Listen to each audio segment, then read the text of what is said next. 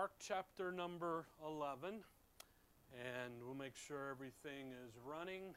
Mark chapter number 11, and we've been away for a couple weeks, so let's just pick up here in verse 22, and then we'll work our way down through the verses here.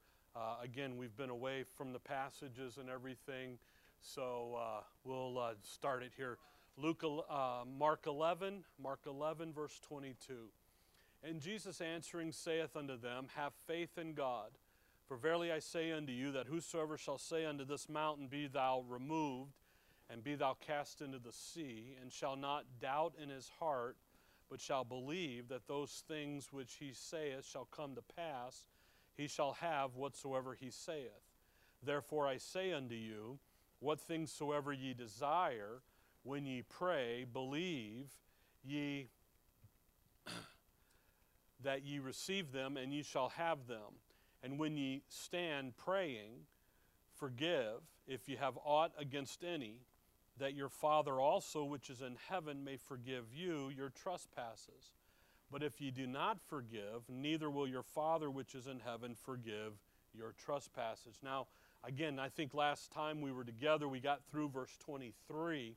And this passage is a passage that really strikes fear in the hearts of most believers because of the statements here about prayer. And when you don't rightly divide the word, you have confusion here, and it begins to set in. So we have to leave these verses in their context. And again, context is king.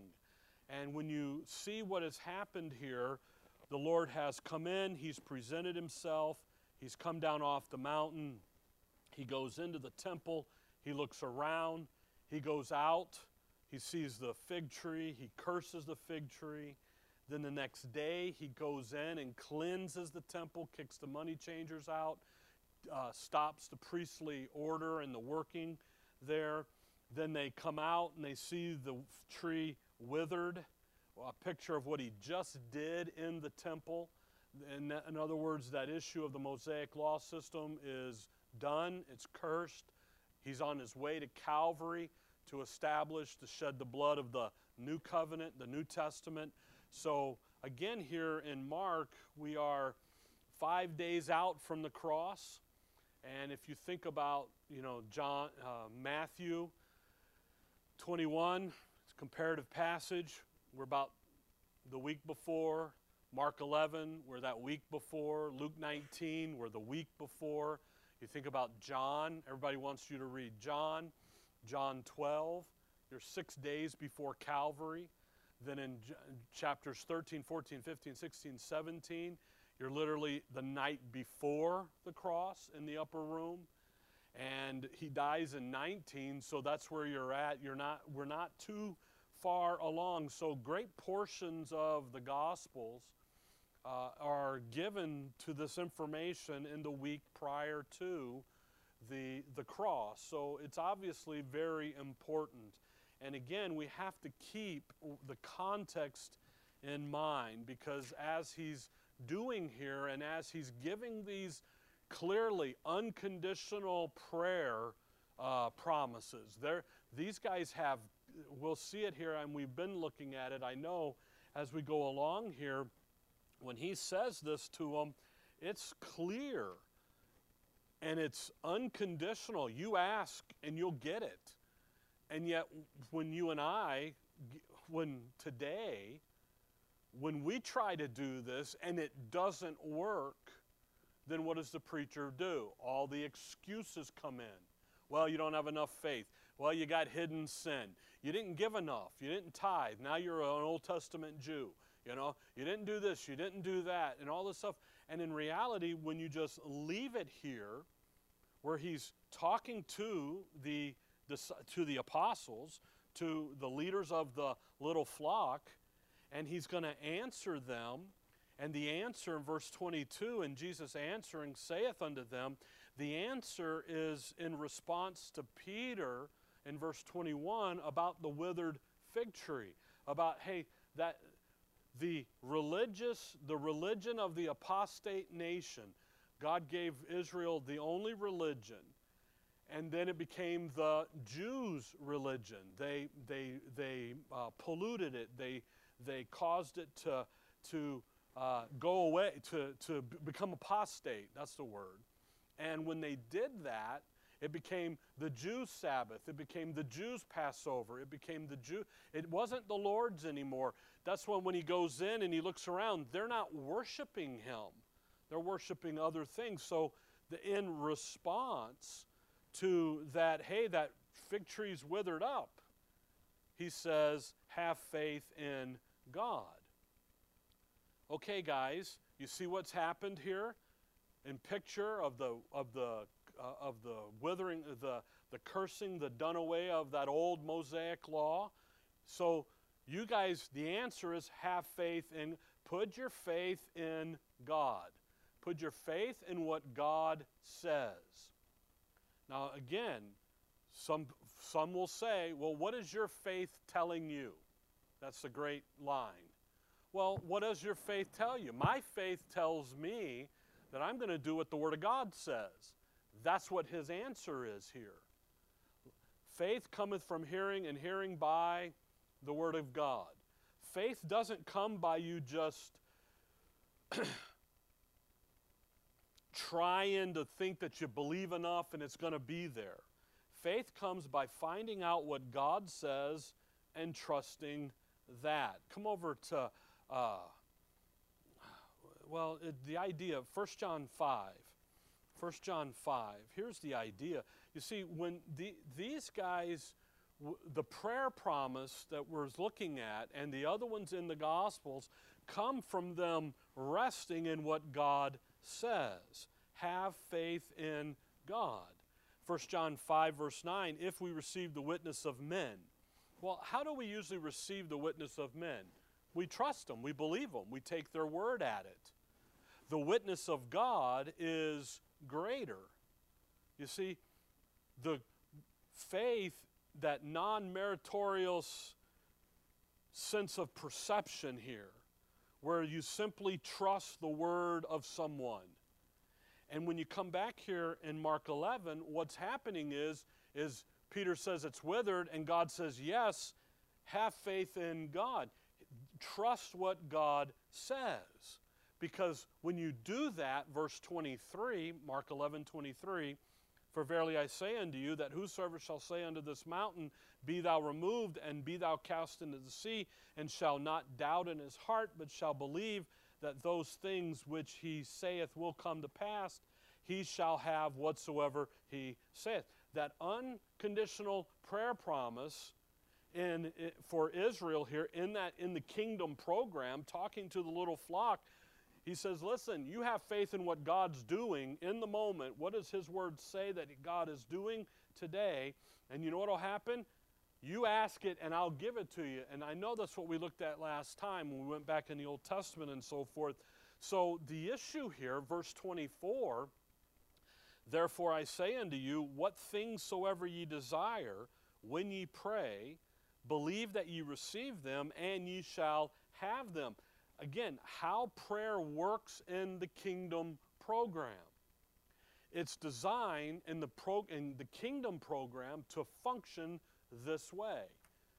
When you have faith, when you believe, when you trust what God says, and then you look at the program that God has in effect, then you'll be talking to God about what's going on in life in light of God's Word.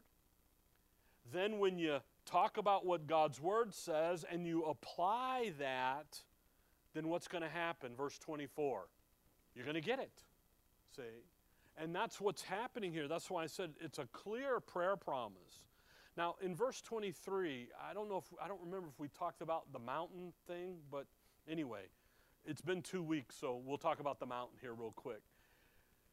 When you talk about the mountain, when he talks here about, and you say unto this mountain, be thou removed and be thou cast in the sea, you can take that in really two ways.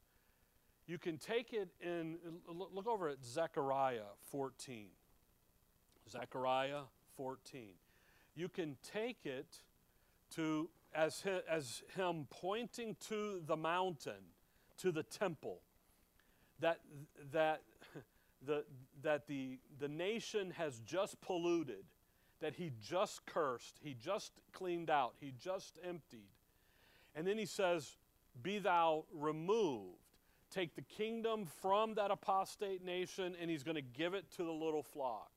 If you're not little flock, it is your Father's good pleasure. So I'm going to take the temple. The temple is what made them the nation, was the temple. Okay? God dwelling among them and with them. That's what made them a nation. But what did the nation do to it? False religion, apostate, vain, empty, traditions of men, traditions of the elders. And then he says, be thou removed. I'm going to take it from the apostate nation and I'm going to give it to the little flock. And then he says there about casting them into the sea. And the sea is a reference in prophetic scriptures to the Gentiles, to the nations out there. And that's exactly what Stephen did to them in Acts 7. The fall of Israel, he called them uncircumcised in hearts and ears. He cast them out. But if you look at Zechariah 14, there's an issue here of where he's standing. And when he looks at the mountain and he says, be removed, and that is the issue of the Mount of Olives, okay? And at the second coming, the Mount of Olives is going to be removed. So literally, in Mark 11 and in Matthew and so forth, he's talking about second coming information here, okay? Zechariah 14, if you look there at verse number 4. Zechariah 14:4. And his feet shall stand in that day, the day of battle, the day of his second coming, upon the Mount of Olives, which is before Jerusalem on the east, and the Mount of Olives shall cleave in the midst thereof toward the east and toward the west, and there shall be a very great valley, and half of the mountain shall remove toward the north, and half of it toward the south. And ye shall flee to the valley of the mountains, for the valley of the mountains shall reach unto Azel. And then you're going to have there's going to be verse 8. And it shall be in that day that living waters shall go out from Jerusalem, and half of them toward the former sea, and half of them toward the hinder sea. And in the summer and the winter shall be. Literally in the second coming, when he comes down out of the north and he crosses over the Jordan River, right where the stones are, right where he is, for the first time, he puts his feet down on the earth. It's on Mount of Olives, and what's happened? The mountain is removed. It's cleaved. It's divided. And there's a valley cut right into the Mediterranean Sea, and the geography of it is then the water comes into the Dead Sea, which is a dead sea, makes it a living water now. And then it flows, and it does. So when you come to here about talking about the mountain, you can say that he's talking about this issue of his second coming and the Mount of Olives. By the way, the Mount of Olives, that's where he just left in Acts 1, where he leaves and goes, and angels, what are you guys standing around here? You see that's how he's going to come back, right here.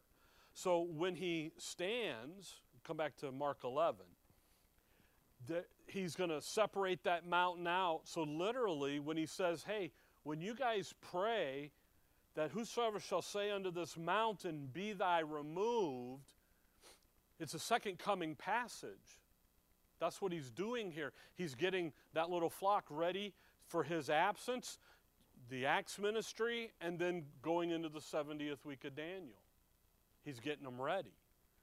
But now also, you can use it another way, legitimately, okay?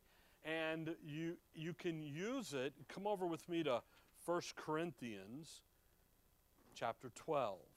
You can use it this way as well, and that is an issue of it being an obstacle standing in front of you.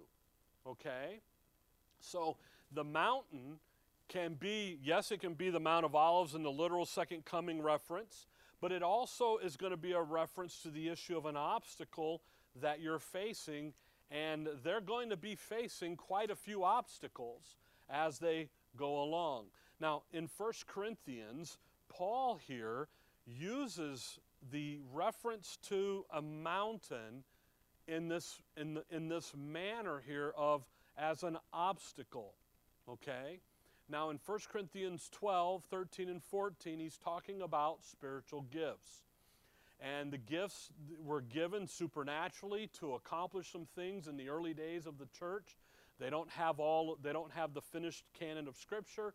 Paul hasn't written anything, so the gifts have a job to do. If you look at verse 31, 12:31. But covet earnestly the best gifts. Now, it's interesting, the best gifts. Well, those would be what he just did in verse 28. And God has set some in the church, first apostles, secondary prophets, thirdly teachers. After that, then he gives a whole bunch of lists. So what would be the best gifts? It would be those edification gifts, okay? But now watch how verse 31, and yet show I unto you a more excellent way. There's a way that is more excellent than the gifts. 13:8, charity never faileth. But whether there be prophecies, they shall fail. Whether there be tongues, they shall cease. Whether there be knowledge, it shall vanish away. So the more excellent way is the way of charity. Charity is the more excellent way here. So what does he do in 13:1? He's now going to talk about, I know it bugs the dickens out of me when people say 1 Corinthians 13 is the love chapter. No, it's not. Sorry. Charity and love, love is the way we view people. Charity is what we do with people. See, here's my attitude towards them, and here's me doing that. So they're really in Scripture two different things. But notice 13:1.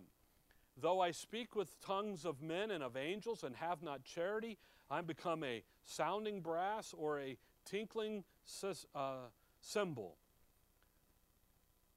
Psalms and Isaiah says about the Antichrist and these guys that speak in tongues that they peep and mutter.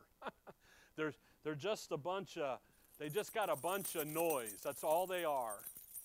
They're nothing. And though I have the gift of prophecy and understand all mysteries, so now there's going to be the gift of faith and the gift of stuff that he's been talking about up in chapter 12, and all knowledge, and though I have all faith, so that I could remove mountains and have not charity, I am nothing. I have all these gifts. I can remove mountains. So the gift of faith, I have all faith. The gift of faith is connected with the ability to remove mountains. What did he say in Mark 11? Have faith in God. What's the Word of God say? What is God doing today? What's the program? What's he doing? And that's connected to this issue of removing mountains. Having faith in God, so obviously removing the obstacle that's in the way, and that is connected. By the way, just so you look at verse 3. And though I bestow all my goods to feed the poor, and though I give my body to be burned and have not charity. You see, usually we think about charity as taking care of the poor. Paul says, no, I take care of the poor, and though I don't have charity, I'm not doing it with the proper grace motivation, it profiteth nothing. It's just me out here doing stuff in my own energy. So when you come back to Mark 11, you can take the removing of the mountain as an obstacle that's going to be in front of the little flock, of the believing remnant.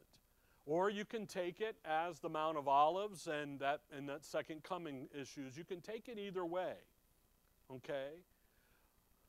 But what I want you to see in verse 23 and then in verse 24, that miraculous answer to prayer is what he's talking about. If you have faith in God, what is God doing right now in the moment of Mark 11, and you're thinking about it, you're praying about it, and then what's going to happen? You're going to get your prayers answered. Okay? Now come over to John 14. John 14. And just see that issue. These unconditional prayer requests that the Lord makes in his earthly ministry, again, they tend to strike fear in people because they go try to do it and it doesn't work. Well, why doesn't it work? Well, dispensational Bible study, right division, helps you understand that Christ isn't talking to you today. He's talking to usually, well, John 14, he's talking to the little flock. John 14, if you look at verse 12, verily, verily, I say unto you. By the way, when he says verily, verily, that's a signal statement of pay attention here. I say unto you, he that believeth on me, the works that I do shall he also do, and greater works than these shall he do, because I go unto my Father. Now, notice I say unto you. He's talking to the apostles. He's in the upper room. The only people in the upper room are the 12 apostles. Okay? Now, and that's according to Luke 22:14. Judas has just left to do the betrayal. So we have 11 in the upper room. Okay? So who's he talking to? He's not talking to everybody. This isn't a broad statement to the whole of he's talking to who? The leadership of the little flock. Verse 13. And whatsoever ye, there we are, the group, the little flock, the leadership of the little flock, ye shall ask in my name, that will I do, that the Father may be glorified in the Son. If ye shall ask anything in my name, I will do it. If ye love me, keep my commandments. That is very clear, unconditional prayer promise. He doesn't say, if you only do a little, if you only ask these certain things, he says, no, whatever. You see, this prayer promise is available all the time to that little flock, not just whenever it pleases for them to pipe up a prayer. It's there all the time. You understand that that's what, again, it doesn't work today. You know, you hear I heard a guy one time years ago, I used to watch and pay attention to the mega churches. I would take the end of the year or the first of the year and go look at what they're doing, because they have a pulse on marketing and community and what's happening out there in Christendom. And I was listening to a guy, actually here locally, and he made the comment about, I had a bill due, so I prayed to the Father that I could get, that he would, send me the money, if you will. And I went down to the post box, the mailbox, and there was a check in there, and it just happened to be the right amount for the bill, and the bill was paid. Okay? So then if you have the same faith, and then it'll happen to you. But if you think about that, logically it doesn't make sense, because the guy that wrote the check had to write it 4 days earlier before he prayed to the Father for help to get it in the mail to get there in 4 days. Okay?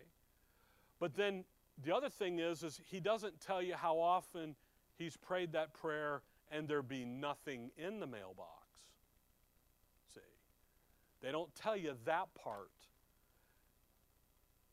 Have faith in God. Go back to Mark 11. That's what he, just believe the book. Believe what God says. When you pray, prayer in Scripture is always done according to the purpose that God has in operation. You pray that way. You pray the way He would have you pray, not the way you want to pray, okay? I mean, I got bills. Lord, help. I need help, and I'm down at the mailbox checking and there's nothing there, then what do I think? He doesn't love me. He hates me. I've done something wrong. I don't have enough faith. So now I'm on this treadmill of performance, and it doesn't work that way because He's not working this way. This is Israel's program. Now look at verse 24. Therefore I say unto you, what things soever ye, notice that word, desire. Now where does your desire come from? Your heart. Well, what's He going to do with the believing remnant? He's going to write His laws in their heart. You see, He's going to give them the proper desire, and they're going to operate and function in line with the Word. He's not talking about fleshly desires here, I was coming down the road, I was on the road the other day, and this guy drove by me in a Corvette, and that's my,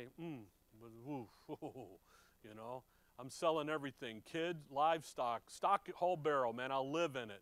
All right, to get a 2019 Corvette, Z7, I got it figured out. So, again, Lord, if you're listening, I need one, okay? The ministry needs one, right? That's how you do that, right? And the ministry needs a pontoon boat, and, it's right, boom. Well, that's, first of all, I don't know if I can afford the insurance payment on it. If it was given to me free and clear, I'm sure I would like to try, okay? Let me say it like that. But see, that's not what he's talking about here. When they trust what the Word says, when you pray, see that? Believe that ye receive them and ye shall have them. When you express your faith, when you believe the sound doctrine and you trust it, then what's going to happen? There's going to be an answer for them. Christ is making it very clear here that the Father is very eager to deliver the little flock from the 70th week of Daniel, from the persecution, from the assault, from the destruction. He wants to deliver them, but they have to go through it. That's the program. So what does he say? Believing, have faith in God. Now watch verse 25, because here's something that gets revved up, and you know what the preachers do with these two verses? They skip right over them. Because what does he say? And when ye stand praying, forgive, if ye have aught against any, that your Father also, which is in heaven, may forgive you your trespasses.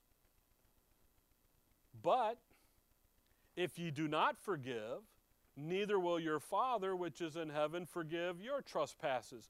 So now what do we have? Now we're on a conditional issue here. Where does this come from? If you forgive, then I'll forgive you, but if you don't, then I won't. That doesn't work today. And again, if there's any reason in Bible study to stop and say, wait a minute, what's really going on in this passage are these two verses.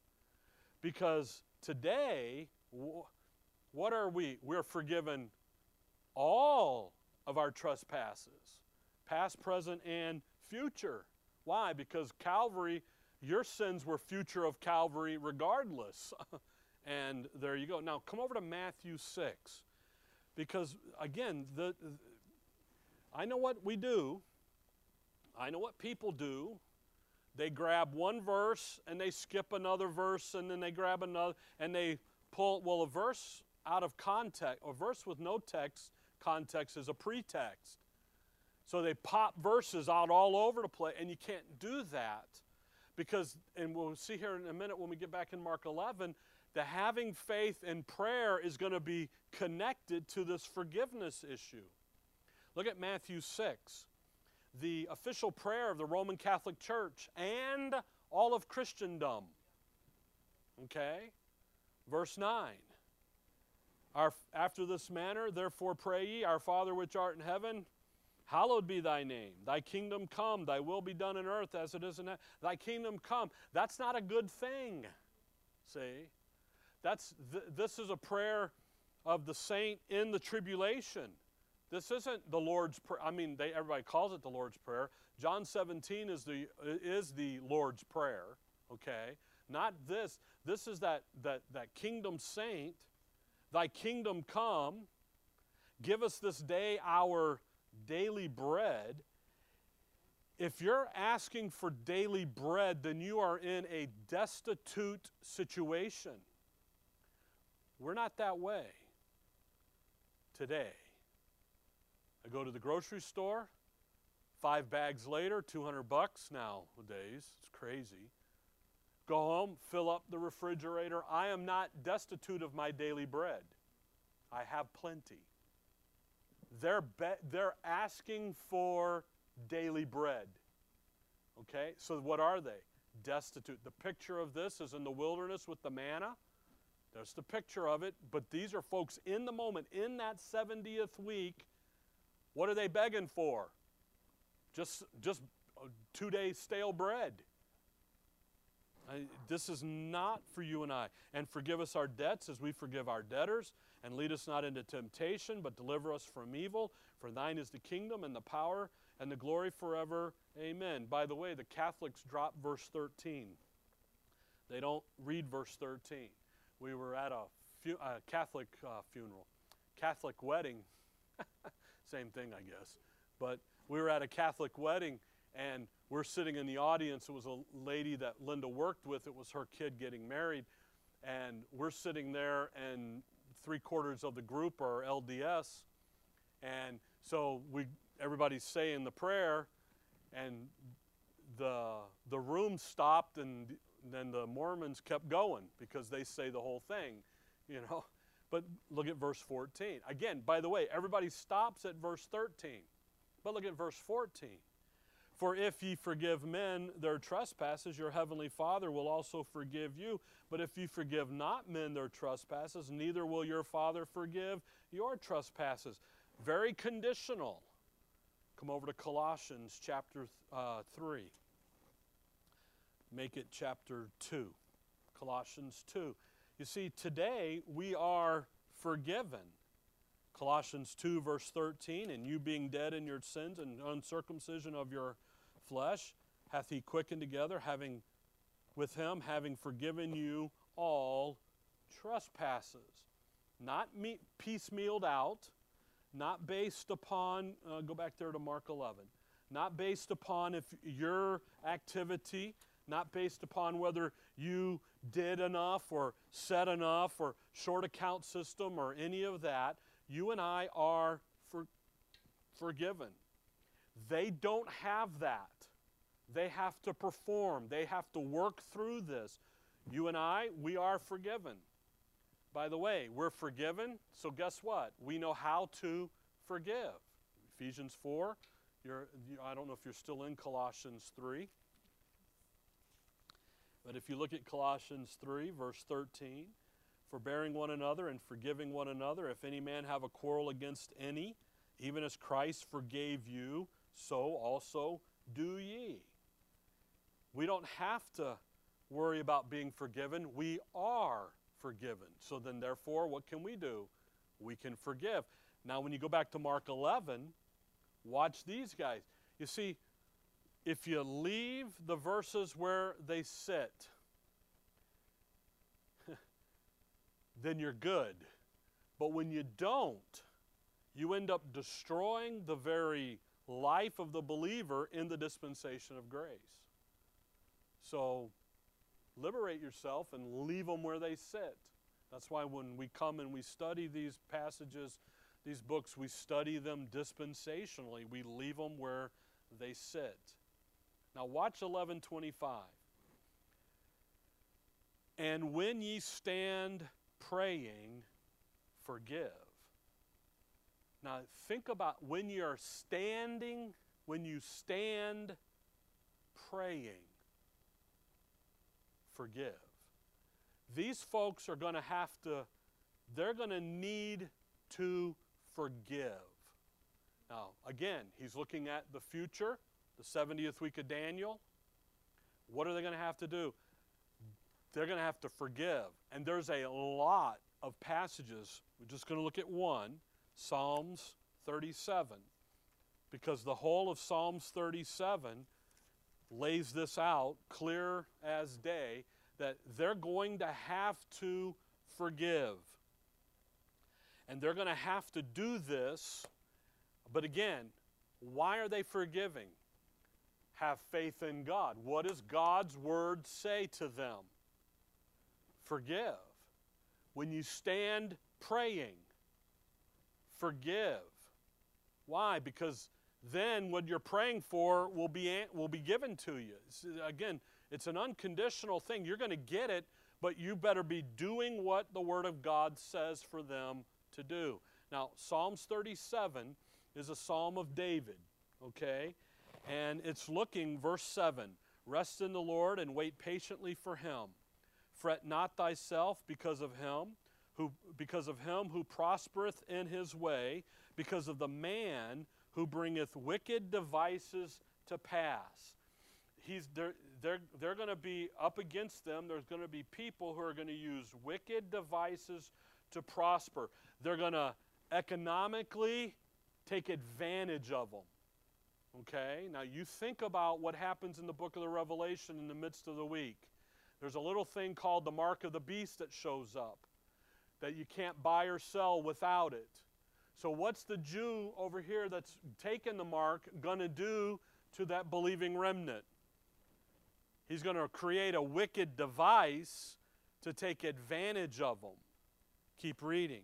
Cease from anger and forsake wrath. Look at that. Fret not thyself in any wise to do evil. People are going to inflict them with injustice. Verse 7, and what are they to do? They're to do verse 8. They're to cease from anger and forsake wrath. Fret not thyself in any wise to do evil. For evil doers shall be cut off, but those that wait upon the Lord, they shall inherit the earth. Isn't that interesting? Why are you going to do this? Because if you do what the Word of God says for you to do, you're going to inherit the earth. What did he just tell them to do? Cease from anger. Forgive them. Why? Well, because if you have faith in God and you do what the Word of God says, you're going to be good to go. Look at verse 10. For yet a little while, and the wicked shall not be. Yea, thou shalt diligently consider his place, and it shall not be. But the meek shall inherit the earth, and shall delight themselves in the abundance of peace. The wicked plotteth against the just, and gnasheth upon him with his teeth. Look at what the wicked are going to do to these folks. The Lord shall laugh at him, for he seeth that his day is coming. The wicked hath drawn out the sword, and have bent their bow to cast down the poor and needy, and to slay such as be of upright conversation. Their sword shall enter into their own heart, and their bows shall be broken. And a little that a righteous man hath is better than the riches of many wicked. Look at that. There's going to be a time when that little flock is persecuted beyond any reasonable thought. And what are they going to do? The little flock need to understand, first of all, who they are. And they need to understand what the Word of God says for who they are. What are they going to do? They're going to forgive. You keep reading the rest of this chapter, 40 verses. The Lord knoweth the days of the upright, and their inheritance shall be forever. They shall not be ashamed in the evil time. In the days of famine they shall be satisfied. What is it? Whatever you pray, believing and asking, whatever you desire, it'll be yours. But you better be doing what the Word says for them to do. You're not believing. You're not trusting. They shall not be ashamed in the evil time. What do they do? You know what they're going to do? They're going to look across there. They're not going to take the mark of the beast. They know better. They believe that. They trust in it. And they're going to see their neighbors fat and sassy, eating turkey dinner every time. And they're going to be sitting over here fighting over pinto beans and a little can of whatever's left. And if you think about as a dad, looking at your kids not eating, there's a strong draw to what? Go over there and make a deal with the devil. But what's dad know? What's the overcomer know? Those overcomer passages, the churches there in Revelation, that future event, what do they know? That if they stay the course and if they die, they won't see the what? The second death. Remember that? They're going to be what? They're going to be resurrected right on in. Now there's other things going on there, but when you think about just feeding your family, no wonder you're going to pray, Lord, give us our daily bread here. No wonder the Lord looks there in Matthew 25 and he looks at those Gentile nations and he says, when I was hungered and thirsty and you gave me food and you gave me drink, no wonder Abrahamic covenant, move on in, guys, you're good to go. What did they do? They reached in and they helped. The point here is they have an understanding of who they are, and as they're moving here, they're going to recognize more about what's going on here than just, okay, this is what it is. They're going to have that issue of forgiveness. Because what do they know? They know in the end, verse 20, but the wicked shall perish, and the enemies of the Lord shall be as the fat of lambs. They shall consume, into smoke shall they consume away. The wicked borroweth and payeth not again, but the righteous showeth mercy and giveth. And you can keep reading there. Go back to Matthew 18. The point is when he looks at them and says, when you stand and pray, Matthew 18, forgive. They're doing what the Word of God to them says for them to do. And that's what prayer is. Prayer in Scripture is what does the Word of God say to you in time to be about. That's what you're doing. I know we looked at it in 2 Corinthians 12 when Paul's got that thorn in the flesh. 3 times he asked for it to be removed. God answers his prayer. Remember what I said? Those first 5 words. And he said unto me, my grace is sufficient, and so on. That's what he said. But what's the answer to the prayer? And he said unto me. What does the Word of God, have faith in God, what does the Word of God say to these people here in the Lord's earthly ministry? You better have faith. You better be doing what the Word of God says to you guys, and you better forgive. And if you don't, then you don't get. Okay? The Father won't forgive you. Matthew 18, if you look here, verse 18.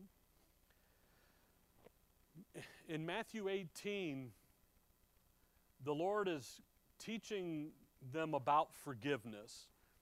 And really the context of verse 18 starts back up there in verse 15. Moreover, if thy brother shall trespass against thee, go and tell him his fault between thee and him alone. If he shall hear thee, thou hast gained thy brother. But if he will not hear thee, take with thee 1 or 2 more, that in the mouth of 2 or 3 witnesses every word may be established. And if he shall neglect to hear them, tell it unto the church. But if he neglect to hear the church, let him be unto thee as a heathen man and a publican. So this is the context, is that church discipline, the kingdom church. Here's how the kingdom church is going to execute authority. By the way, verse 20, for where 2 or 3 are gathered together in my name, there am I in the midst of them. That is now a prayer promise. So we're going to stop this evening and we're going to pray because we got more than 2 or 3. And we're going to get it and get her done. No. This is the quorum for activity in the absence of the Savior. Actually, in chapter 16, he gave authority to act in his absence to Peter and Peter alone. And then he says, okay, now when the group gets together, verse 18, verily I say unto you, the group, whatsoever ye, the group, shall bind on earth shall be bound in heaven, and whatsoever ye shall loose on earth shall be loosed in heaven. Again, I say unto thee that if 2 of you shall agree on earth as touching anything that they shall ask, it shall be done for them of my Father which is in heaven. Clearly here, what are they doing? They need to take action. So then what do they need? They need a quorum. Verse 20, where 2 or 3 are gathered together in my name, there am I in the midst of thee. J.C. O'Hare said one time, when 2 or 3 are gathered in my name, take a collection. So the offering box is in the back, okay? There's 2 or 3 of you. Come on now. All right, let's fill that bad boy up, right? No, what's the deal? What's happening here? When that kingdom church is going to do some things, that little out there, they got to have a quorum. You got to have the necessary number to take action. Now look at verse 21. Then came Peter to him and said, Lord, how oft shall my brother sin against me, and I forgive him? Till 7 times. Notice the question. Because of the forgiveness issue, notice the question. Now watch the answer. Jesus saith unto him, I say not unto thee until 7 times, but until 70 times 7. Now what's 70 times 7? 490. Does that number ring a bell? Okay, it's a very, very important number. Come back to Daniel 9.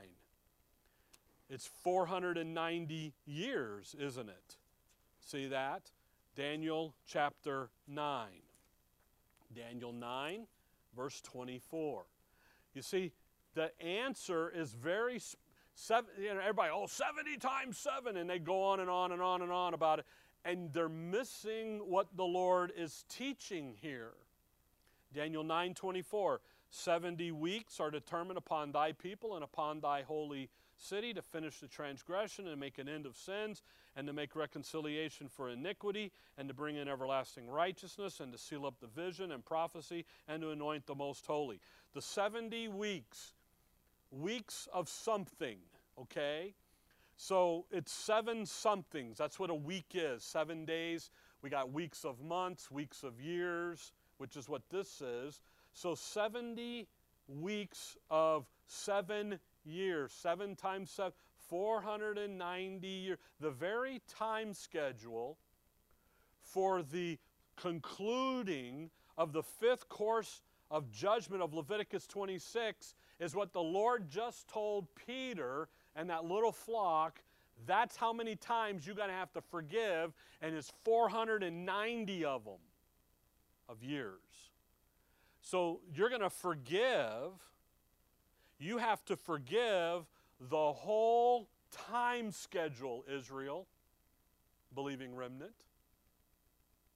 You see that? You got to forgive the whole blessed thing. But yet, what are they facing in Matthew, Mark? What are they facing? They're facing that 70th week, aren't they? Thus the 70. Not only are they to be forgiving and work that thing through the whole, but they're also going to be in that 70th week because that's where they're headed. Come over to Hebrews chapter 8. Until they are to be forgiving the whole time until that 70th week is over. And how does the 70th week end? In his second coming, in his return. Look at Hebrews chapter 8. So when you hear people spout on and on about 70 times 7 and all this stuff, just stick your fingers in their ears and wait for they quit moving their mouth and then listen to them. Because people miss it. 70, that 70th week, you got that whole time. In Hebrews 8, if you look at verse 7, Hebrews 8, 7, again, the issue of forgiveness and the issue of have faith in God's word, it's all right there. And again, in Scripture, we're to pray in line with the program that God has in place in the moment. Not, oh, I wish it was this, so therefore it is, God's a big vending machine in the sky, and if I pray enough, He'll just drop that Corvette on my head. Well, in the driveway would be better, So I'm dumping them in, and I'm 2 quarters short, so I get over here and gin it all up again. No, not at all. You go in, what does the Word of God say? Take that and apply that to the details of life. Hebrews 8, verse 7. For if that first covenant had been faultless, then should no place have been sought for the second. We're talking about the new covenant here. If the first covenant, the Mosaic covenant, the law, the if-then, if it had worked, we wouldn't have needed a second, but it didn't work for finding fault with them. See, it didn't work. They couldn't keep the first covenant. He saith, behold, the days come, saith the Lord, when I will make a new covenant with the house of Israel and with the house of Judah. Again, this is Jeremiah 31, 31 to 34. This is not you and I. This is the house of Israel and the house of Judah. Not according to the covenant that I made with their fathers in the day when I took them by the hand and led them out of the land of Egypt. That'll be the Mosaic law. Because they continued not in my covenant, and I regarded them not, saith the Lord. For this is the covenant that I will make with the house of Israel. After those days, saith the Lord, I will put my laws in their mind, and I will write them in their hearts, and I will be to them a God, and they shall be to me a people. When they pray, why can they pray and receive the things that they're asking? What's happening here? They've got the right word written in there, okay? They shall not teach every man his neighbor and every man his brother, saying, know the Lord, for all shall know me from the least to the greatest. By the way, if you think you're a New Testament church or a New Covenant, a New Testament believer, you can't go out sharing the gospel. Everybody's going to know him. Now, this is Israel. That's why Matthew 28, they go out to the nations. They're good to go. See, that's a kingdom commission. What they're going to do in the 1,000 years, a millennial kingdom, Matthew 28 there, that's what they're doing. You see, so you got to kind of leave stuff where it is. Otherwise, you get mass confusion. For I will be merciful to their unrighteousness, and their sins and their iniquities will I remember no more. In that he saith, by the way, Daniel 9, the 70 weeks are determined upon thy people and upon thy to finish the transgression, and then to bring about the issue of the reconciliation of the iniquity and all of that. There it is. Here he's doing it. And what he saith, verse 13, a new covenant, he that made the first old, now that which decayeth, waxeth old, is ready to vanish away. What are they doing here? Come over to James. Next book over. That's what we're talking about. We're talking about that little flock in the kingdom program in that 70th week, going through being persecuted and going through all of the trials, and they're standing there praying, obeying God's word in the moment, and they have to forgive the wickedness against them. They can't harbor the ill, the evil, the anger. James chapter 5, actually do chapter 1, verse 1 again. Anytime you go to James and you hear people preach and talk about James, go to James 1:1. James, a servant of God and of the Lord Jesus Christ, to the 12 tribes which are scattered abroad, greeting. So the guy talking about James, ask him what tribe he's a part of. and then ask him how you can run your DNA to make sure what tribe you belong to. And you'll find out you don't belong to any of them. You're a Gentile. And guess what? The dude talking about James being for us today is a Gentile too, usually. All right, now go to chapter 5, because here's the classic passage on prayer, 5:16. Confess your faults. Actually, it's the end of the verse. The effectual, fervent prayer of a righteous man availeth much. And there's the classic passage. However, what does verse 16 have? A context. Who are we talking to? First of all, who's talking? James. Galatians chapter 2, Peter, James, and John give Paul the right hand of the fellowship, that we'll go to the circumcision, and Paul, you go to the heathen. That's this James, the writer of the book here. So who's he going to be talking to? He's going to be talking to the little flock, the circumcision. Verse 14, is any sick among you? Let him call for the elders of the church and let them pray over him, anointing him with oil in the name of the Lord. And the prayer of what? Isn't that interesting? See how prayer and faith is all connected?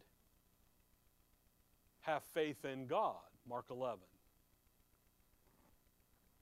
Now watch. And the prayer of faith shall save the sick. Not maybe save the sick, potentially save the sick. Down the road one day say, no, it shall. It will be done. It's God's will that the sick, well, the rest of the verse, and the Lord shall raise him up.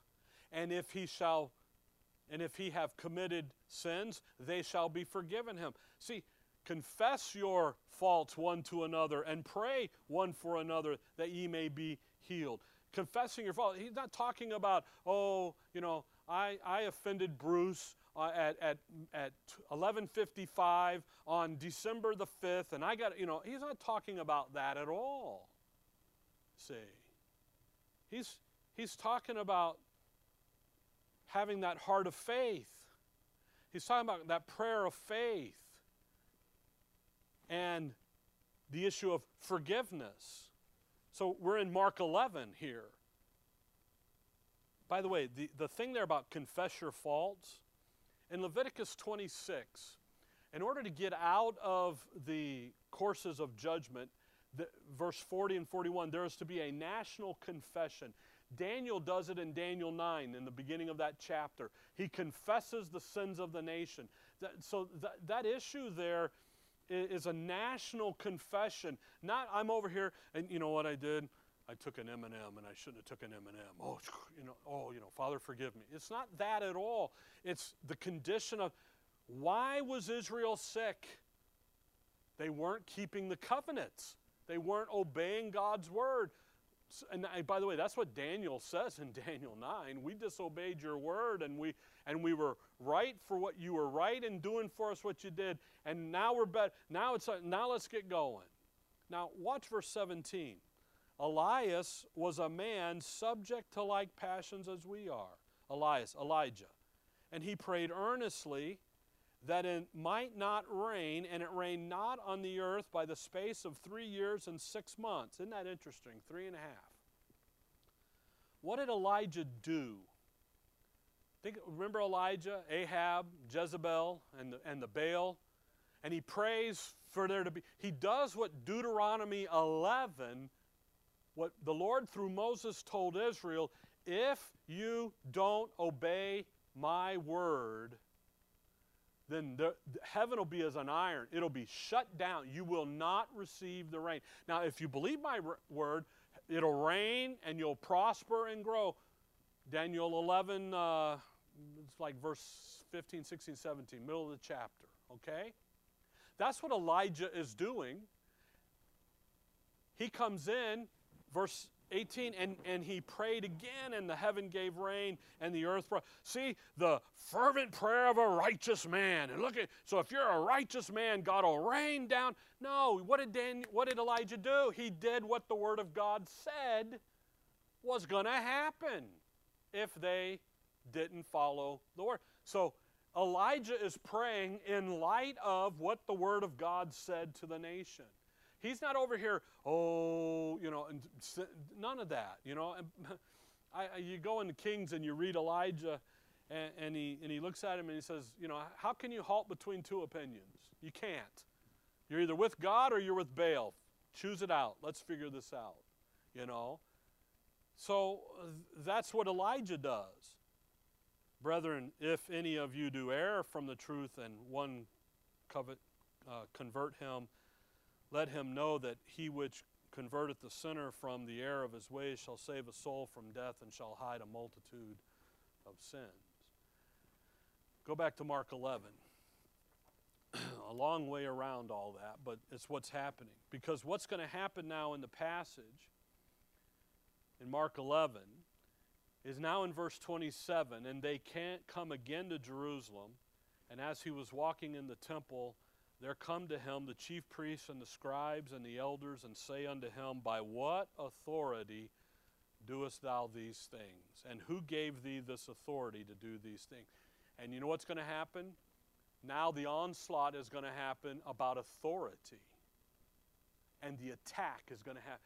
Now what did he just do? He cleaned the temple out again. He did all that. He's talking to the leaders of the little flock, and he says, listen, guys, you're going to get persecuted. Have faith in the program of God. What's God's program? I'm going to go to Calvary, and I'm going to die. I'm going to be resurrected. Then I'm going to ascend. I'm going to leave you. And when I leave you, another comforter will come, and he'll move you through and through the next stage. And what's going to happen is the day of Pentecost, and then you're going to build up that little flock, and then wrath is going to come. And when you go through the 70th week and you go through that period of wrath, have faith. It's right where I'm supposed to be. It's right where you're supposed to be. Praying, you'll get. Forgive. Do the program. In multi-level marketing, we used to say, work the program. So we did until the company went out of business. Like, okay,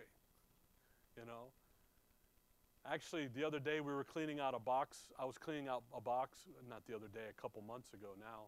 And I found my original Amway membership card from the 1980s. And anyway, they're still around, but I don't know what they're doing, So I didn't make much money, if any, okay? The point is, and we'll pick up in verse 27 next time. It's time to quit. But just don't read yourself into these prayer promises. They're not yours. Your prayer promise is, and he said unto me. What does the Word of God say to you and I today? In the age of grace, in the dispensation of grace, as members of the church, the body of Christ. What does he say? Well, I'm talking to the Father about the details of life. What does these words say about the details of life? And then let's take that and apply that to life and then go live that out. That's what these guys are doing. Same thing. It's just different program. Okay? All right. Dearly Father, we thank you for the evening. We thank you for the study. We thank you for your word. We thank you for the insight into what the Lord is teaching here and the little flock is learning as they'll be able to stand on in the future day. In your name we pray. Amen.